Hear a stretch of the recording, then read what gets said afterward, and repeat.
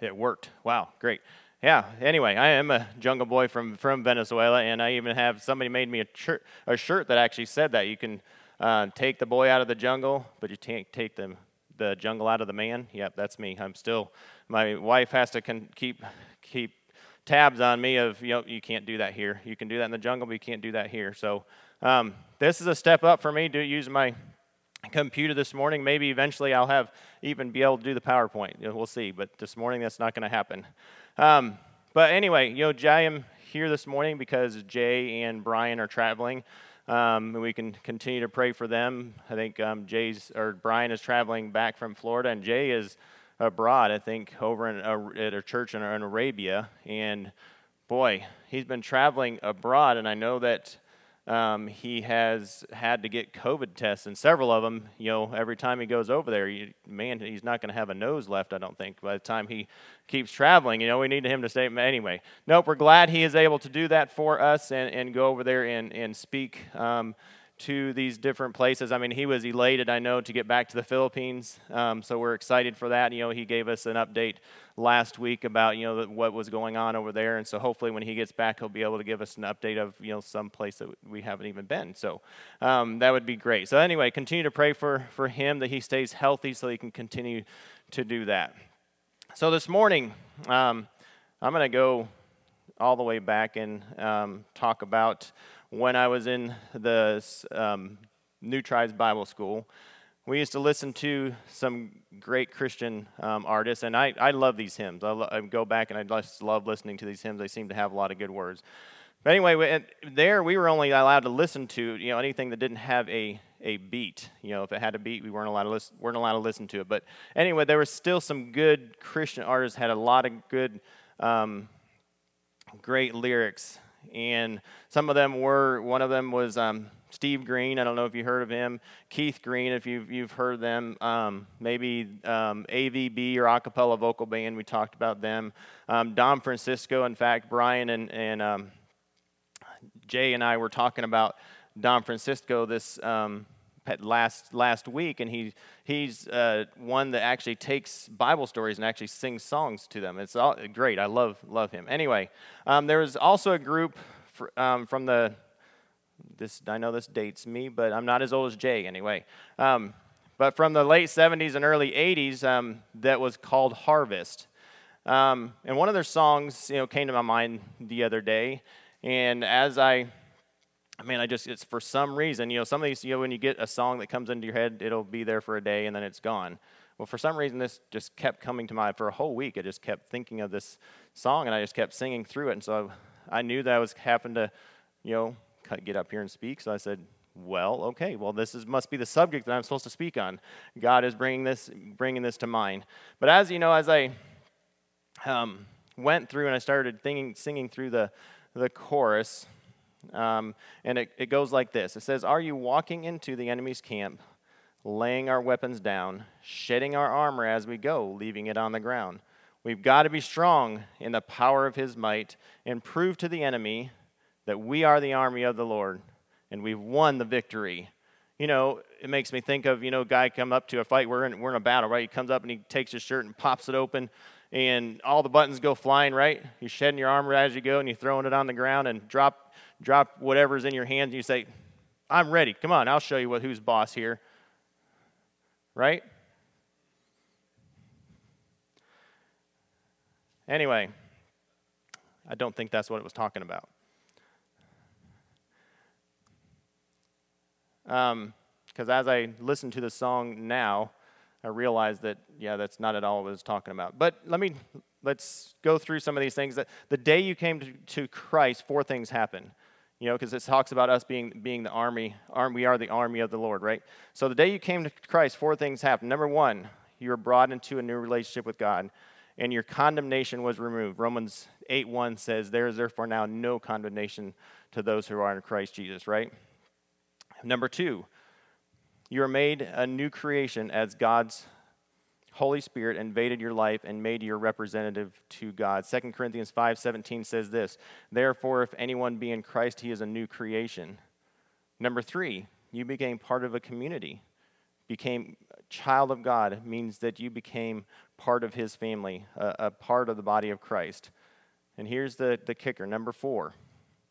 The day you were saved, he provoked the attention of an enemy whose set purpose is to oppose and destroy the work of God.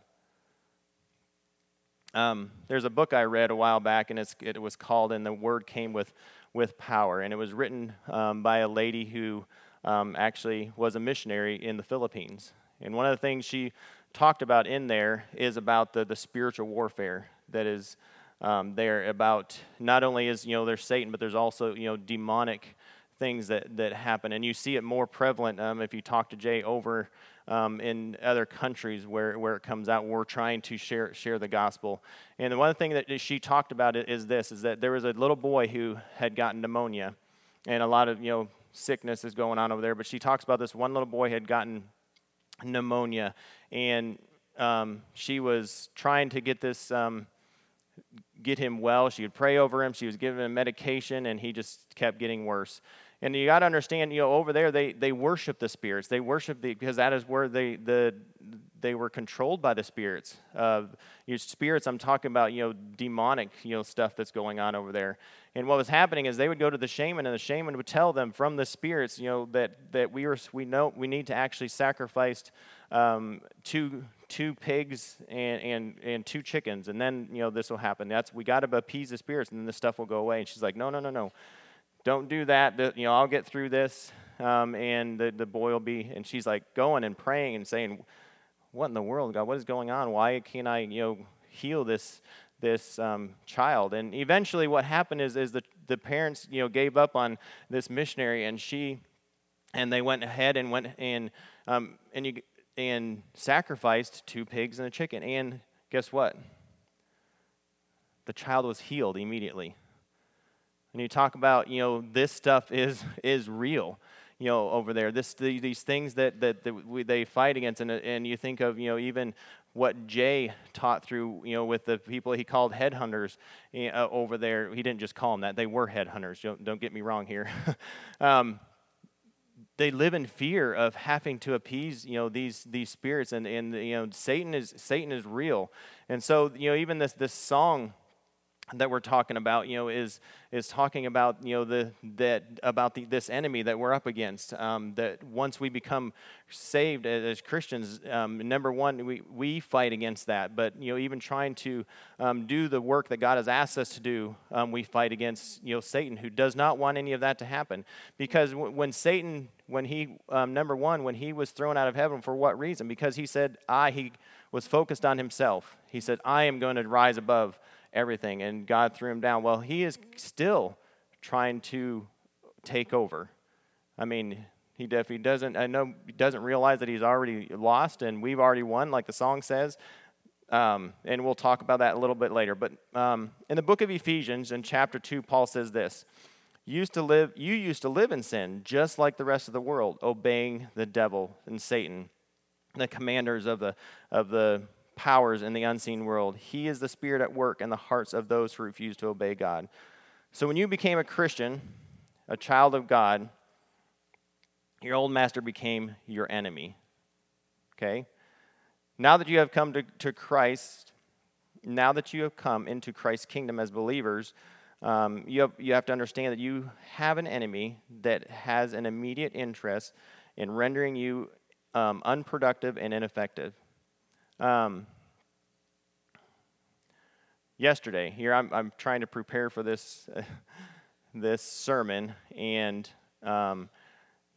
here in the U.S., Satan doesn't necessarily work with making us scared with spirits and stuff. Maybe because you watch these movies, and the Walking Dead and stuff. I don't think it probably wouldn't even necessarily, wouldn't have an effect on us here like it does over there. But you know what? He has different tactics, because as we get into what I'm going to talk about in Ephesians 6 verses 10 through 18, is that their schemes, their strategies that Satan has to get us focused off of Christ and get us in our relationship with Him and get us focused on other things. And let me tell you, this, trying to get discouraged. I was trying to spend time studying yesterday, and I thought, oh, well, I'm going to go. I had a job to do. I was going to go mow this lawn, come back, and I'd get plenty of time to study.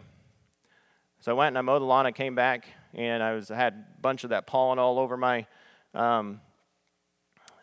car, and I took the hose, and I went to wash it down, and my windshield just went cracked right down the middle. I'm like, oh, my goodness.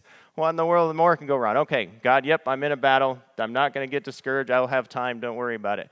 But in the process, I was actually not even focusing on necessarily that, but it was more focusing on myself. And it's, all these things that we battle against of saying, no, I got to have time. Sarah, hurry up, telling my wife to hurry up.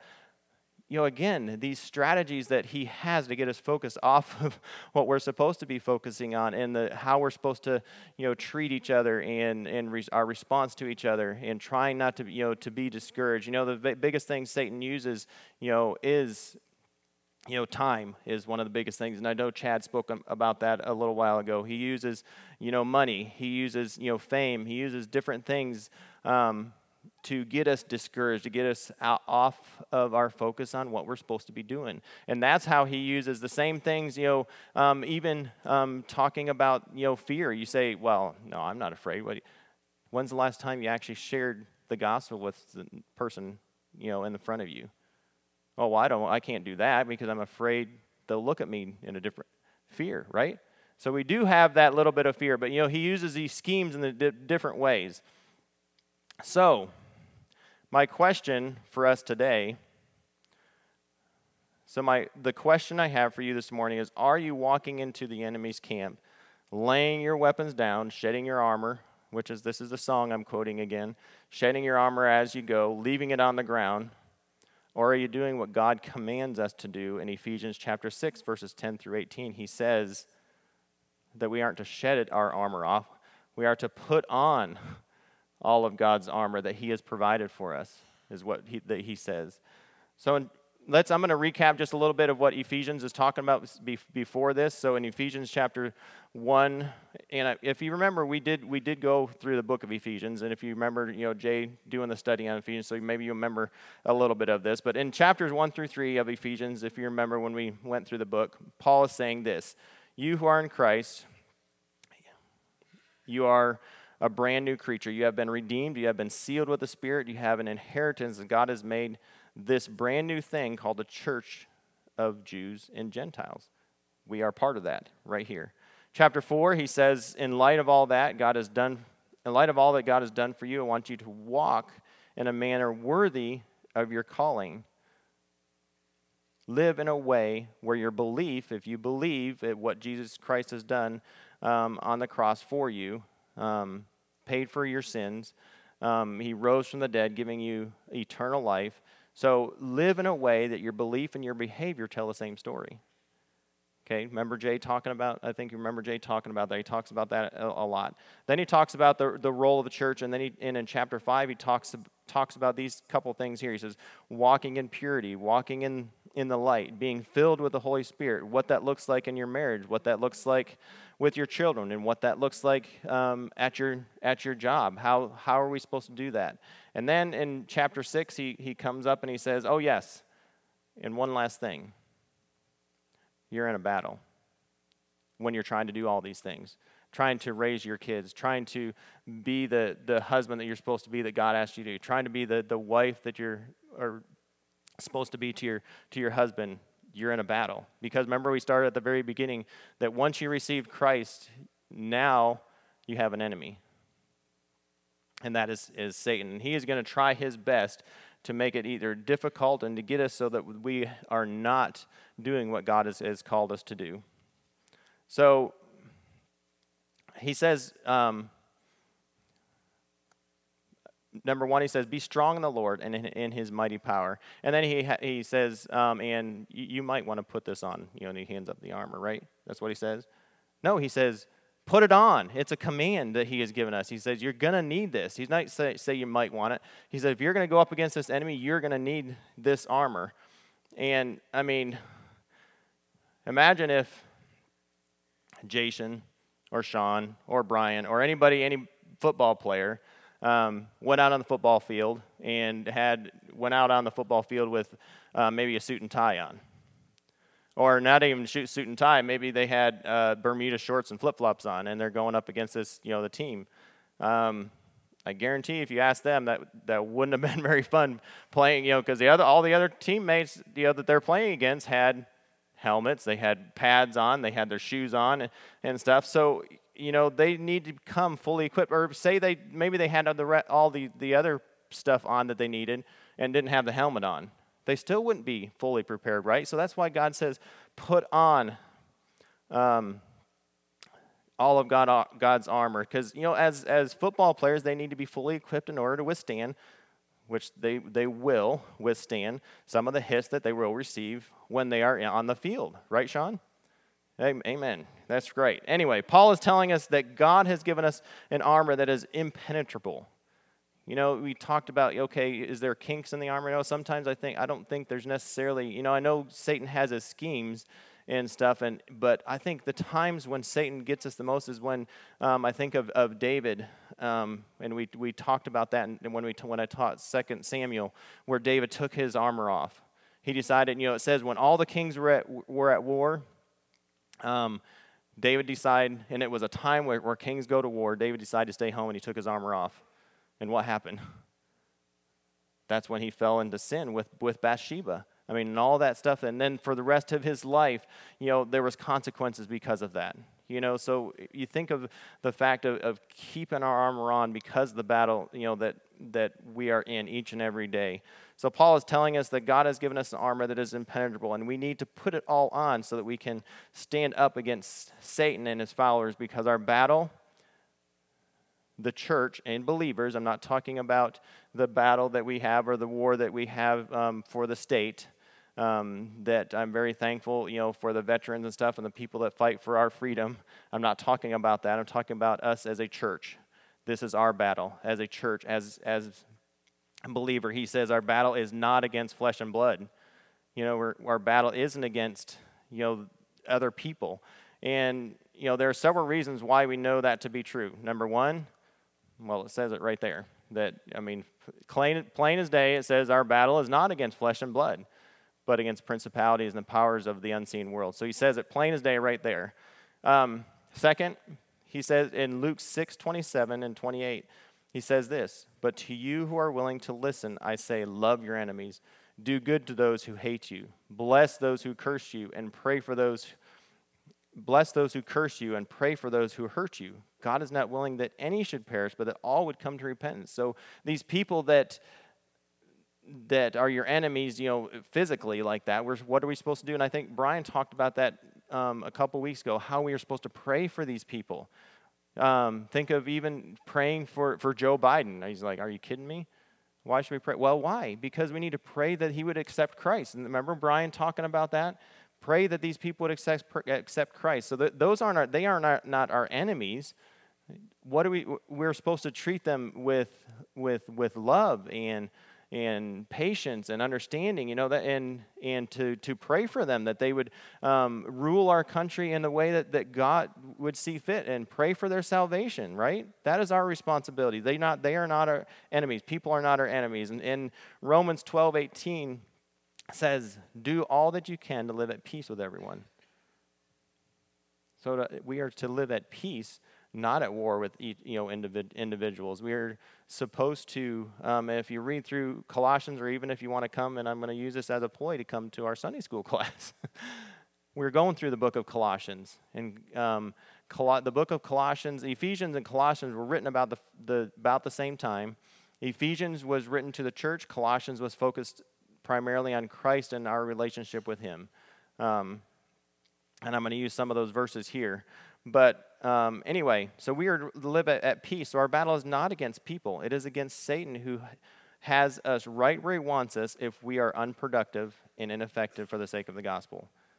So if we're not doing and we're unproductive, we're not doing what God has asked us to do, and we're not in his word getting to know him more, and we talked about that even this morning in the Sunday school class, of being in God's word enough is like like having a faucet, and I've shared this from the pulpit before, of turning a faucet on and filling a glass, but there's a pyramid of glasses, and you have them stacked up in there. When the faucet's on and that top glass is you, and it's filled up, what happens? It overflows, and it fills the next glasses below that, and it fills the next glasses below that, and that's our responsibility. What happens when you turn that faucet off and you don't spend the time in God's Word? All of that stops, and you don't continue to overflow and be. But you have to have that faucet continue to be turned on, have to have that influence from God's Word. So let's look here at what God is saying, or Paul has written to us, and God is saying through Paul in Ephesians chapter 6, verses 10 through 18. It says, a final word, be strong in the Lord and in his mighty power. Put on all of God's armor so that you will be able to stand firm against the strategies of the devil. For we are not fighting against flesh and blood. See, it says it right here. We are not fighting against flesh and blood enemies, but against evil rulers and authorities of the unseen world, against mighty powers in this dark world, and against evil spirits in the heavenly places. Therefore, put on every piece of God's armor, so you will be able to resist the enemy in the time of evil. Then after the battle, you will be standing. Stand your ground, putting on the belt of truth and the body armor of God's righteousness. For shoes, put on the peace that comes from the good news, so that you will be fully prepared. In addition to all these, hold up the shield of faith to stop the fiery arrows of the devil. Put on salvation as your helmet, and take the sword of the Spirit, which is the word of God. Pray in the Spirit at all times and on every occasion. Stay alert and persistent in your prayers for all believers everywhere. So just a quick overview, the belt of truth it talks about is deception. Breastplate of righteousness, covers up your heart, and talks about condemnation. Shoes and helmet, doubts and instability. So when Paul compares, the armor of God with military gear, each piece represents a part of God's strength that he extends to us when we are his children. First and foremost, he says this: there is a general command to be strong in the power that God has given us, right? You say, well, how do I do that? And then Paul's like, well, I'm glad you said that. Put on the armor of God. That's how you be strong in the power that God has given you. Put on the armor of God to protect us, and so that we will be able to stand, it says, against the schemes and strategies that we have talked about that Satan uses to get us away from doing what God has asked us to do. From the very beginning, if we remember, Satan has twisted the truth to make it sound more appealing to our flesh. At the very beginning, if you remember, when Satan was cast out of heaven down to earth, the very beginning, his first things, involvement with humans was with Adam and Eve. And they were there in the garden, and for whatever reason, they were there by the tree of knowledge and good and evil. And one of the things he said, he says, did God really say you must not eat from any tree in the garden? Well, you're not really going to die, right? You will be like God, knowing good and evil. So a couple things, he's doing. I mean, the schemes that he uses, number one, he's twisting, what God said, because, first of all, when he told Eve that, did God really say you must not eat of any tree? She's like, we can eat of those trees. We just can't eat of this tree. In fact, we're not even supposed to touch it. Right away, it's like, God said don't eat from the tree. And here she's trying to cover up. And, it's just the deceit that Satan tries to get in and make us even, question, what God even has told us. It's just, you will not, you're not really going to die. Well, that's a lie, because they were separation from God, and they were starting to die. You'll be like God, knowing good and evil. Well, that's true. But he's trying to twist it, knowing the fact that because as soon as they did know good from evil. That's when their eyes were open, and it says that they knew the good from evil. So anyway, he uses God's word, and even coming back to the New Testament, when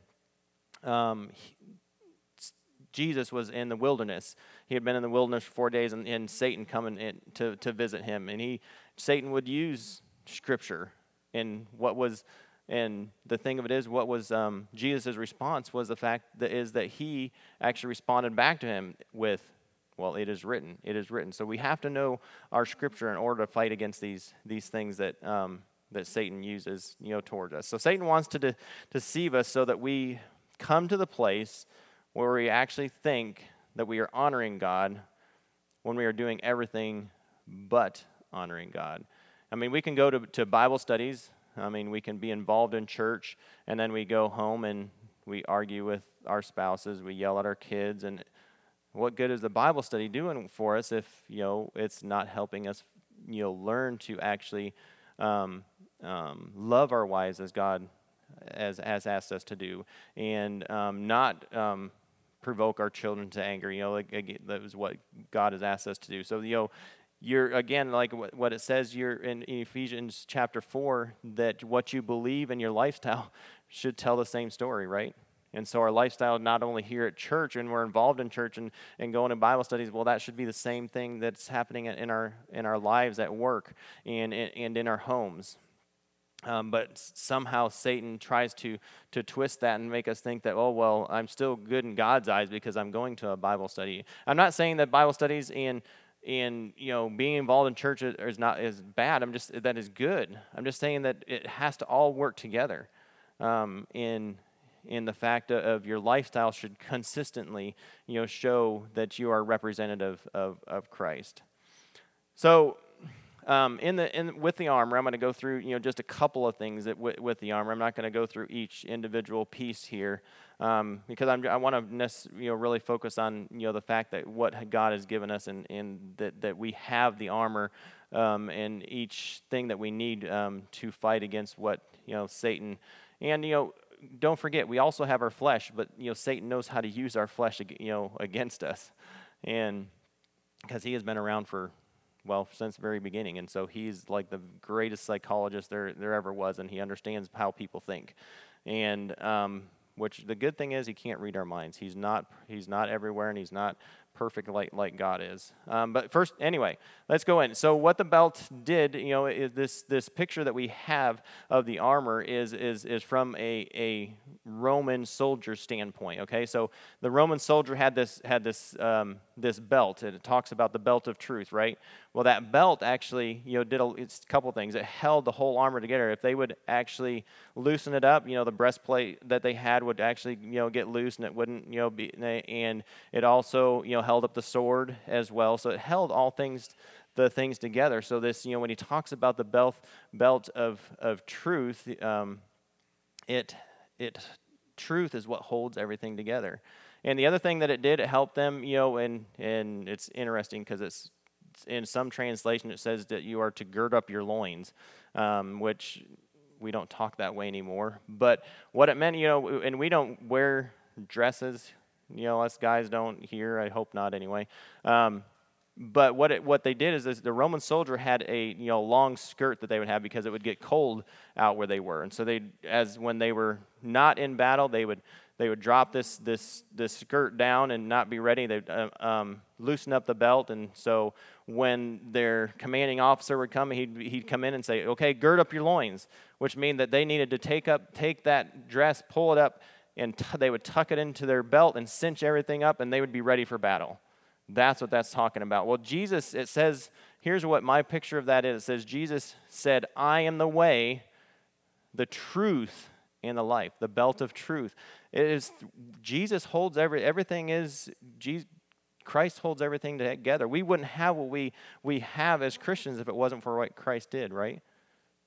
So my picture of that is, get ready, spend that time and allow Jesus and cinch it up. Spend that time with Christ because Jesus is the way, the truth, and the life. It says, "No man cometh unto the Father but through him."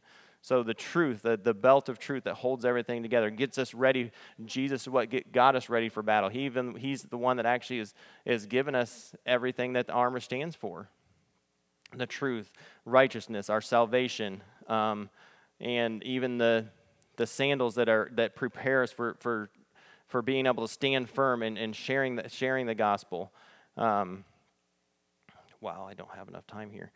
Anyway, so moving on. So Jesus said, "I am the way, the truth, and the life." You see, Satan wants to knock you down and remove you from a standing position in which you may be effective for the sake of Jesus. That is why Paul says, "Stand firm and put on God's armor so that when the battle is over, you will be still standing."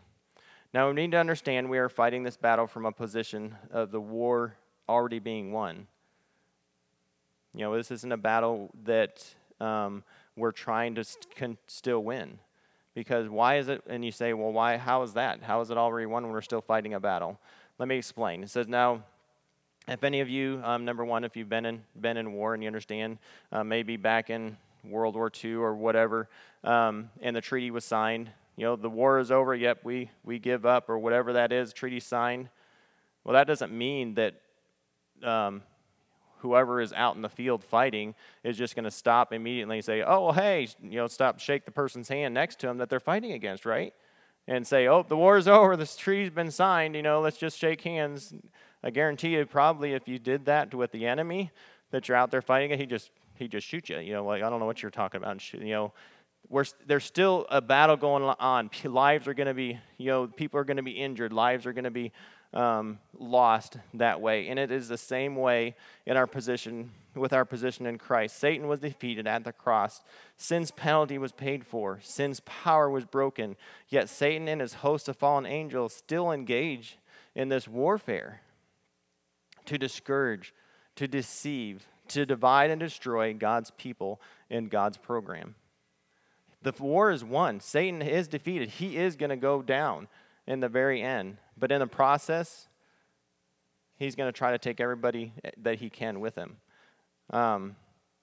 So God given us a job to do, just like he gave Adam and Eve a job in the garden to take care of the garden. God has given us a job to do, to go into all the world and make Christ-committed followers of all nations. And when we receive Christ, we are given this armor to guard our hearts and our minds and equip us with everything we need to be able to stand against the devil and advance forward with the gospel.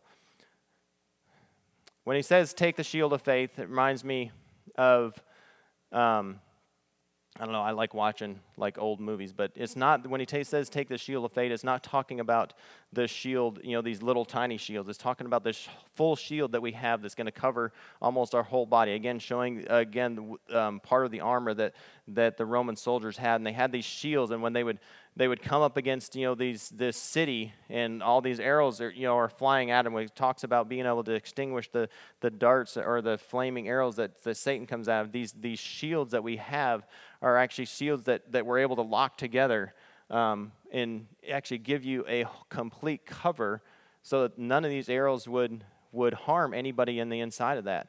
And so these arrows are coming at you. Your soldiers, we are going to lock our shield. We take each other's faith, and we build on each other's faith that we have.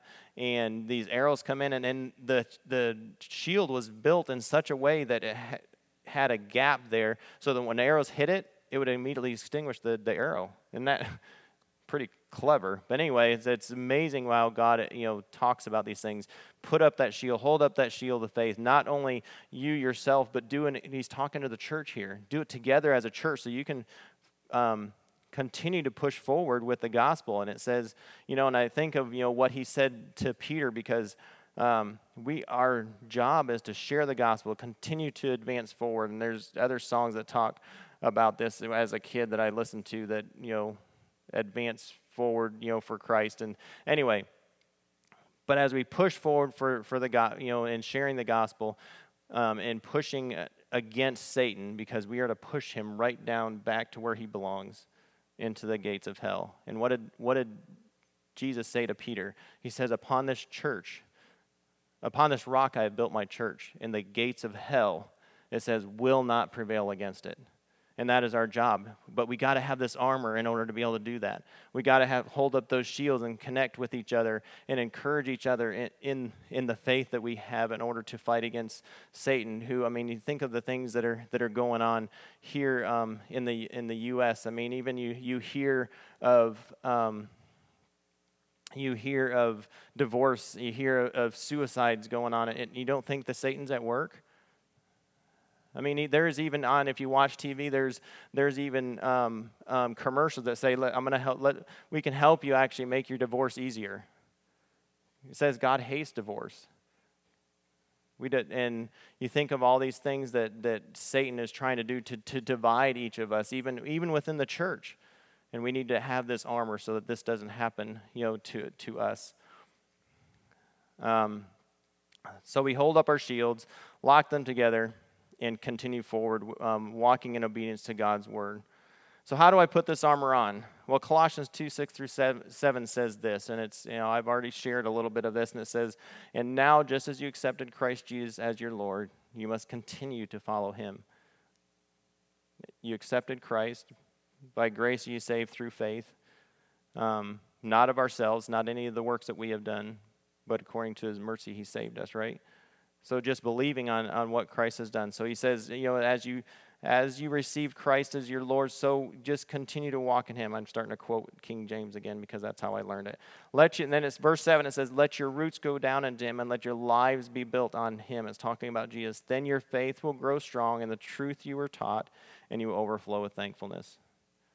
Let your lives be built on Jesus. Focus, it says, Psalms 119 verse 11 says, "Thy word have I hid in my heart that I might not sin against thee."